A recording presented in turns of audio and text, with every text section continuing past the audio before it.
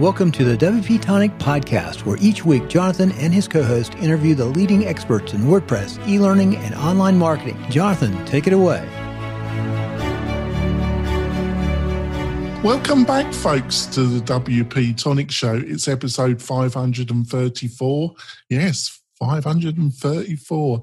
And I've got some exciting news. As we told you, Adrian is having to take a sabbatical.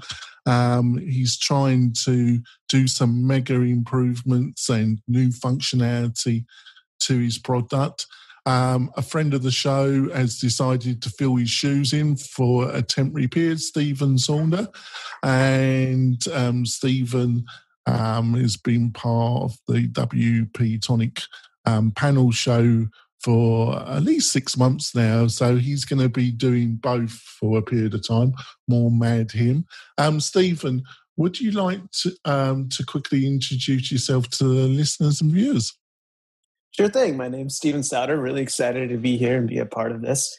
I am part of Zipfish.io, which is a WordPress hosting company, but also focuses on speed optimization. So most hosting companies just host your website. We do more than that. We branch into the code and we optimize the code because you can't really get a fast site unless the servers are fast and the code is fast. You kind of have to know what's going on in both of those two worlds to really make everything tuned together and running as quickly as possible. So I come from a background of kind of the more technical side of WordPress. So I'm really excited to dive in here with Jonathan and kind of learn and figure things out as we go along. That's great. And what we're going to be doing in this episode, and when I told Stephen that we were going to be discussing this, he just kind of, I could tell he was just biting at the bit to get stuck into this subject because he's the right guy to talk about this. We're going to be talking about hosting. We're going to be talking about the fundamentals in the first half, but then we're going to be going on to some of the new technology, Lightspeed, Vultr. We're going to be delving deep in the world of hosting. And then if we haven't finished the subject, we'll continue a little bit in our bonus content section, which you can see on our WP Tonic YouTube channel. And please subscribe to our channel. It does really help, the whole, the podcasting and everything. But before we delve in, I wanted to talk about one of our main sponsors, which is Kinsta. Kinsta is a well-known WordPress-only hosting provider. It uses the power of Google Cloud. It provides a lot more. It provides a really superb UX design interface, all the technology bells and whistles you're looking for yourself and for your clients. Great 24/7 support that I feel is the best you can get, but you don't use it very often because it's Kinsta.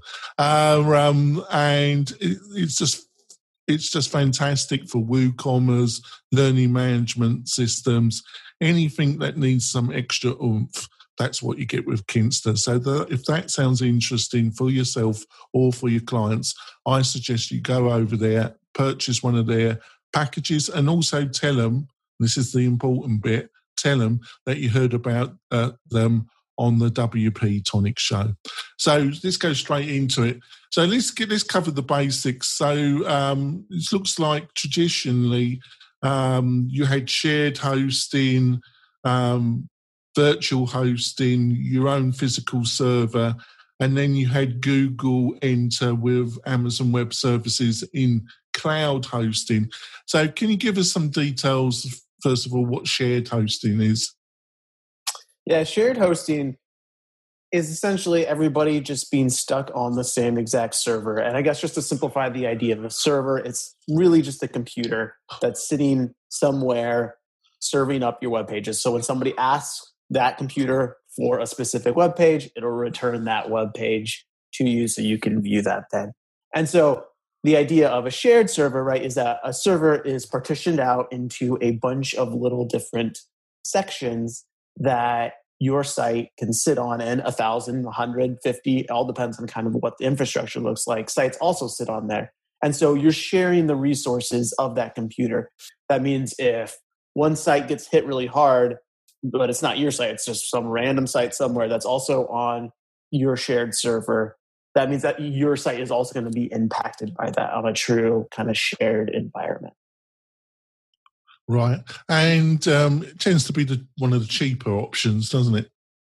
Yeah, it really is, because you can really try to fit as many sites as possible. The more sites somebody can fit on a server, right, the cheaper that they can charge for that space. If you can put, if somebody can put 50 sites on a server, or another person can put 10,000 sites on a server, that company that can stick 10,000 sites on a server can charge a lot lower rates than, somebody that can only put 50. And so really the game is from a server architecture standpoint, how many sites can I stick on a server without it going down or without there being massive problems or issues?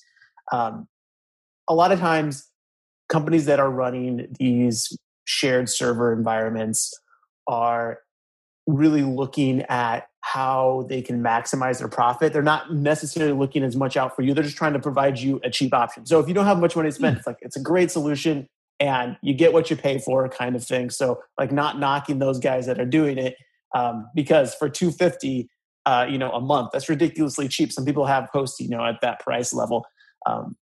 When you do it at that low cost, there's going to be some side effects, and one of those side effects is that you're dealing in a shared environment where the speed of your site can be fluctuating up and down and going all over the place.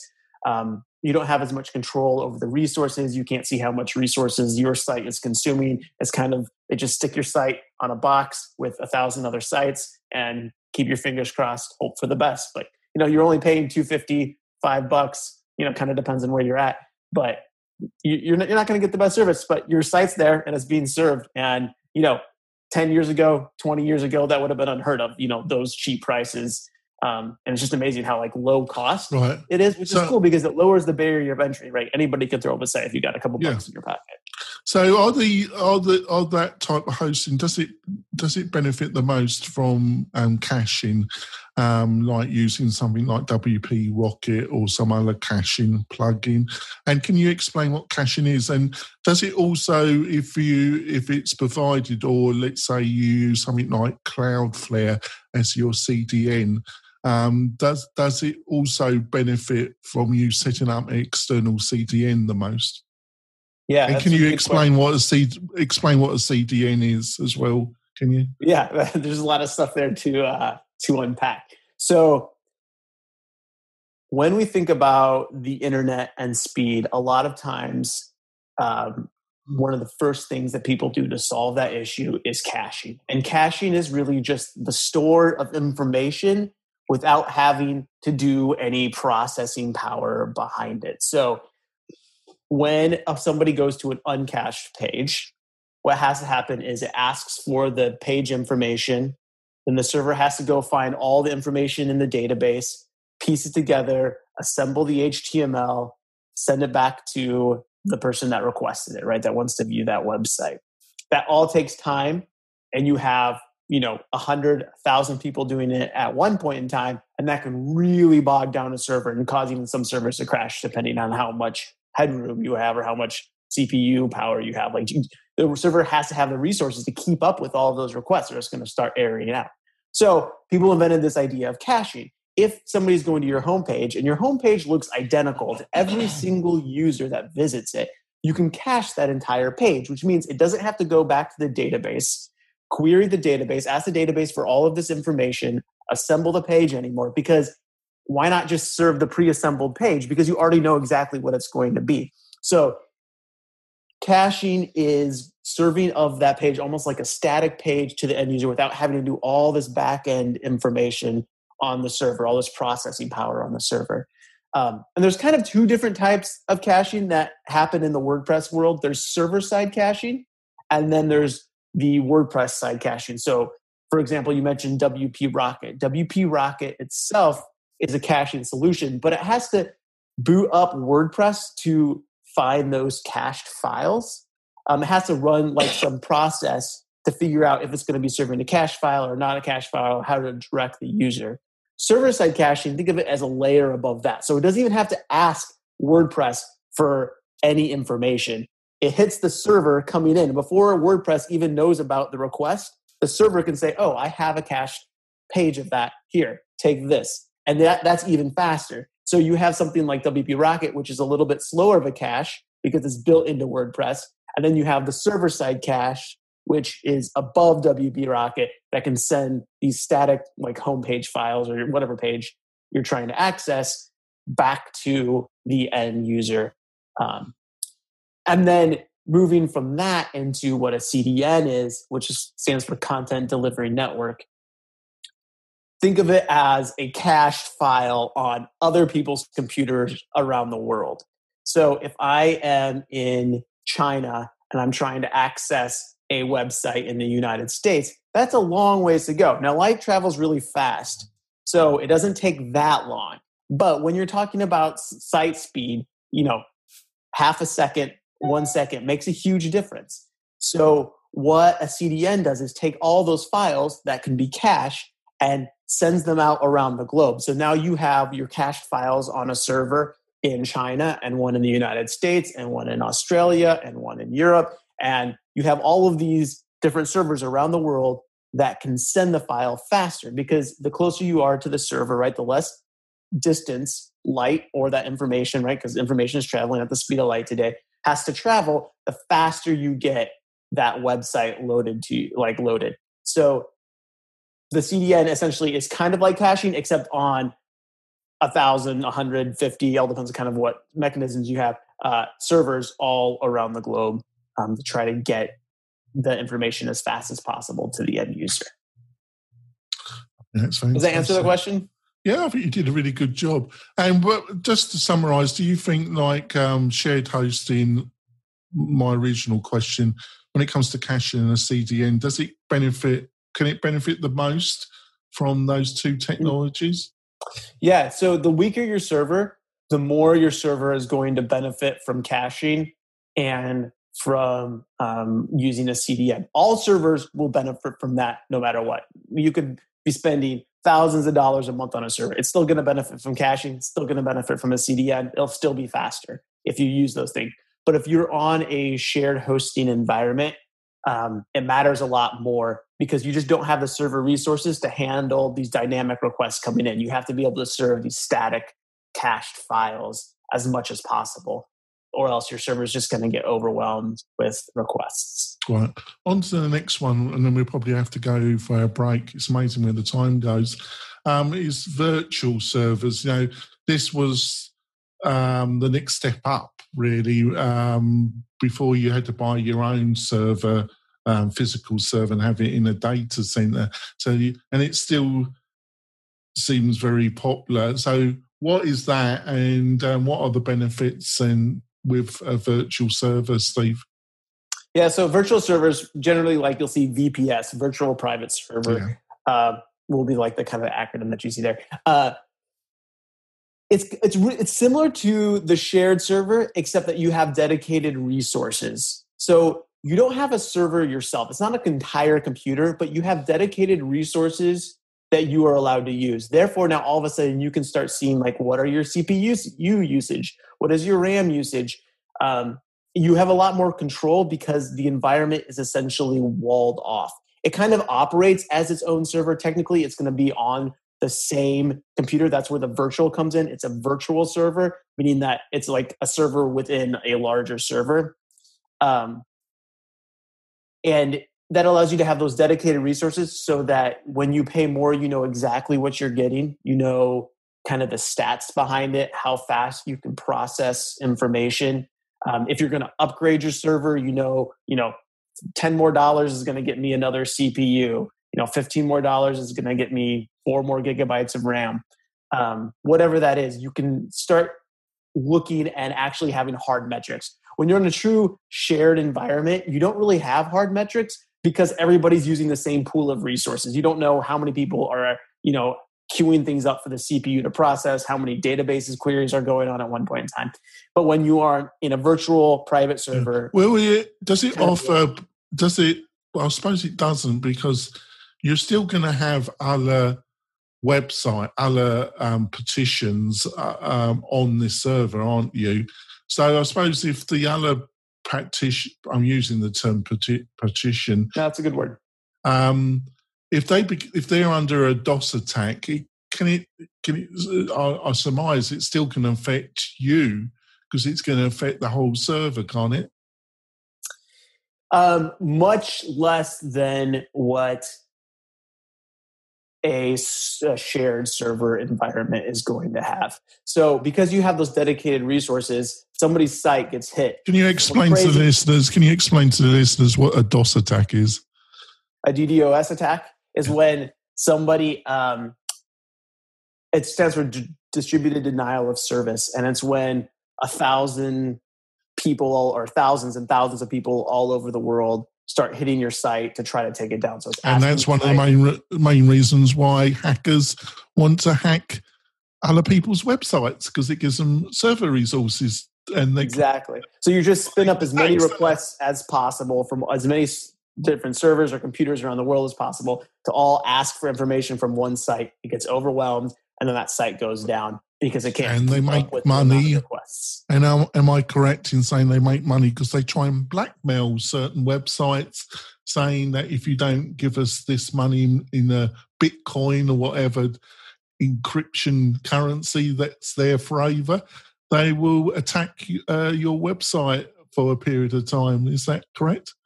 There's a lot of different variations of it. I think one of the most common ones is, for some reason, people don't like a specific company, like a group of hackers get mad at some sort of policy change or, some sort of whatever the company's standing for, people are mad at. And so then they try to attack it. I think it's a little bit less often that you hear of some sort of ransom type thing. Usually that's happened when they can actually hack into the site and take it over. Because a DDoS attack can be mitigated. There's tools to stop that from happening, right? You can start blocking IP addresses. You can make people validate that they're an actual user before they can get to your server. And so you can start putting up some defensive mechanisms around that, but it just becomes really annoying and really frustrating as a website owner when that's going on, and your legitimate users can't get to your site as quickly or as easily. Right, we're going to go for our break. We're delving deep. I can assure you we're going to delve deep in the world of hosting. We've got a true expert about hosting, Stephen Saunders, my new co-host, my temporary new co-host, and he's the CEO of Zipfish. We'll be back in a few moments, folks. Are you a WordPress consultant, designer, or small digital agency owner? Then you need WP as your trusted white label developer partner for your next big e-learning or WooCommerce project. WP has the knowledge to help you build out custom functionality that your clients need in LearnDash, Lifter LMS, and WooCommerce. WP is well known and trusted in the WordPress community. They stand behind their work with a full, no question asked, 30-day money-back guarantee. So don't delay. Find out how WP white label services can help your agency today. Go to WP-Tonic.com's homepage and book a free consultation with Jonathan. That's WP-Tonic, just like the podcast. We're coming back. First of all, thanks so much, Stephen, for agreeing to fill in the shoes of young Adrian. It's much appreciated. We're going to go on about our next sponsor, which is Adrian's company, Groundhog. Groundhog, if you're looking for a native CRM system, something similar to ActiveCampaign, Groundhog has become the leader in the WordPress community, I would say, and I think a lot of people would agree with me. I've been really impressed with Adrian and his team's effort to build, which is a very complicated piece of software, and they just improve it. And it's something I've been waiting for because it's been sorely missed in the stack of tools in your WordPress quiver. So what does it do? Basically, it's marketing automation mixed with email.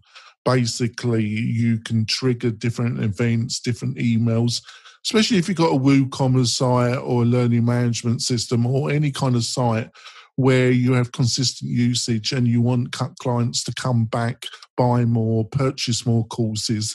These are the type of websites where Adrian software really comes in and really benefits you. So I suggest if you're a developer or a power client, go over to Groundhog and that's with 2 G's at the end. And find out more about it, buy it, use it. I think you're going to be really impressed. Now, so we covered virtual private servers. So the next thing up, until about, I don't know, time goes quick, maybe 3-4 years ago, I don't know, time really flies, was having your own server in a data center, which you could have on a maintenance contract, or if somebody in your team was very brave, you could administrate it yourself, couldn't you? Yeah, so when you actually have a server somewhere, oftentimes that's referred to as bare metal servers. Like you actually have control of an entire server, all of its hardware, all of its resources. It's the most like open system you can have, where you can just really go and do whatever you want because nobody cares, because it's your server. And so if you mess things up and take things down and poke a bunch of holes in it, it's going to be on you to fix it. It's also the most expensive type of server out there usually. So if you are looking at kind of where the price points fall, your bare metal servers are going to be quite a bit higher because you are controlling an entire box. So if you think about, I don't know if you've ever seen those pictures of data centers where they have the rows and rows and rows and all the flashing lights and stuff. If you have a bare metal server, you have one of the boxes that slip inside of those big frames, right? It's an entire computer that just slides in there. That's your entire thing. Generally, you don't want to get involved in that unless you have really, really good reasons, just because things get exponentially more complex. I think you need a good maintenance contract with. And you'll pay a lot of money for it. Yeah. Generally, if you're doing things that are pretty mainstream and pretty standard, you want to be looking into the VPS, the virtual private. Is there still element of the market that really still needs this, or has this become less popular over the past few years? It's definitely becoming less popular, at least from what I'm seeing. You look at what like Google's doing and DigitalOcean and Vultr and AWS. Almost all of that stuff is being sold through virtual private servers, VPS. It's when people think about like cloud and like cloud servers and computing, that's all VPS stuff, because it allows you to quickly scale things up and scale things down. Horizontal scaling, vertical scaling. So you have flexibility. Right. Where if you have like an actual computer box, you lose a lot of that. And so we might as well try and begin the part now. So the whole, we've outlined some of the traditional levels, but in a way it's been imploded because you've mentioned it. We've got Amazon Web Services. We've got DigitalOcean. We've got Vultr. There's a number of them, and how do they fit? So they're virtual private servers, but they're part of these enormous networks owned by these companies. Is that correct? Yeah. So these companies generally have data centers all over around the world, and when you go up and spin up a new VPS server, you get to choose what data center you're going to go into. And, you can New York City or San Francisco, Chicago, Sydney, wherever geographically large city you want is an option these days. And then so you can spin up a virtual private server in any one of those regions. It makes it really simple. And like in, 10, 15 minutes, you can have a server running with whatever you need on it. You can have, a lot of them will have even like default WordPress kind of installations, one-click WordPress installations that you can click on. That'll set up a server. It's configured specifically for WordPress. I think what's interesting is that a lot of your managed hosting providers like Kinsta or Flywheel or us at Zipfish, we use exclusively VPS servers. So what happens is if you spin up your own VPS server, you're responsible for the security of that server. You're responsible for the maintenance of that server, right? You still have a lot of responsibilities there. But the whole idea of managed WordPress hosting kind of takes that one more level higher. You deal with it. Right. And so you as a website owner don't have to worry about that anymore. And it's why like at hosting providers, they'll say like you can have X amount of users or X amount of PHP workers or whatever. It's them trying to kind of cordon off or kind of tell you what they're setting up their server environments for and what they're anticipating it to be able to handle.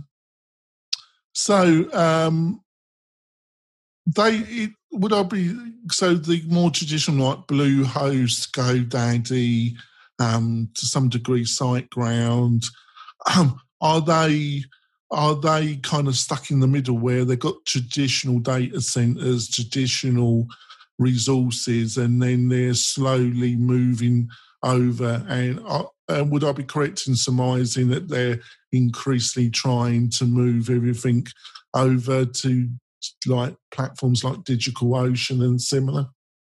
That's a good question. I'm not too familiar with like the inner workings of some of those behemoth hosting companies. I know a lot of them have their own data centers, especially because they were back in like the legacy era where you kind of had to have your own data center to get into the website hosting game.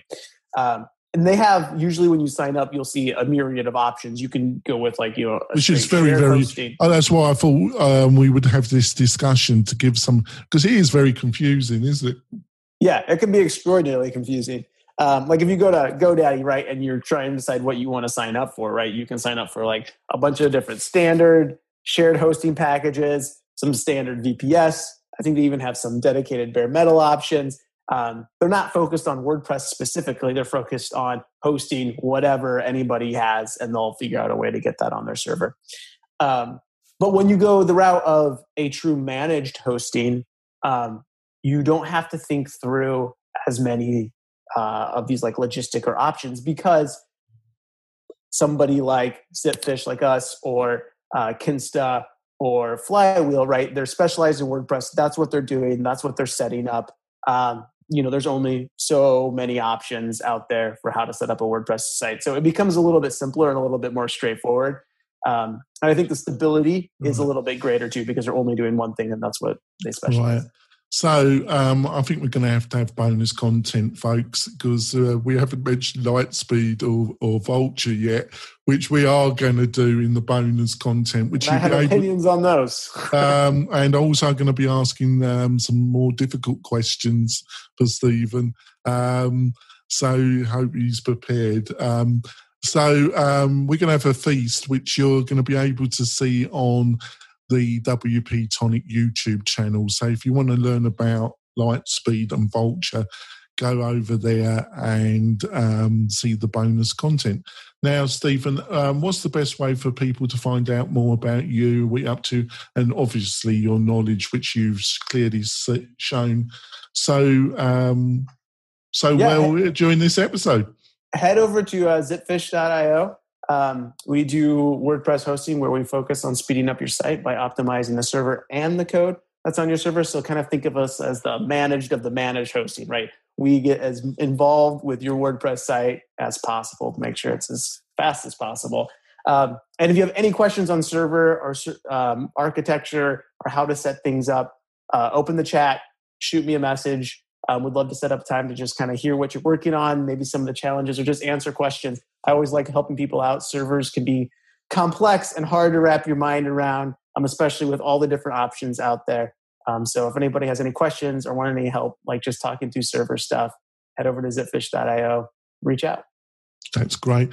And I just want to remind the listeners and viewers that we're doing an educational webinar with Adrian, the CEO Groundhog, on the 6th of October. It's coming up quick.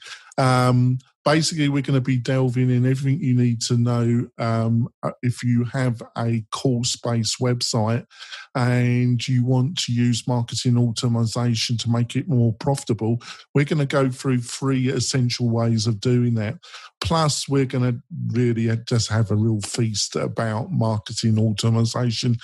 You're going to be able to ask Adrian questions directly, which is a great thing to do if you're interested in marketing automation, but you just can't get it started. Like I say, that's going to be on the 6th of October. That's a Tuesday. It's going to be at 9 a.m. Pacific Standard Time. How do you join us? It's really very easy. You go to the WP Tonic website. In the main menu, right on the far right, there's a button that says free webinar. You click it and then you can sign up for the webinar. And I suggest that you join us. It's going to be fantastic.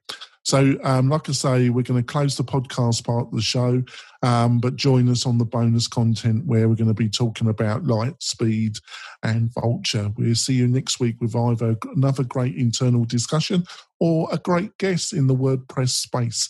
We'll see you soon, folks. Bye. See ya.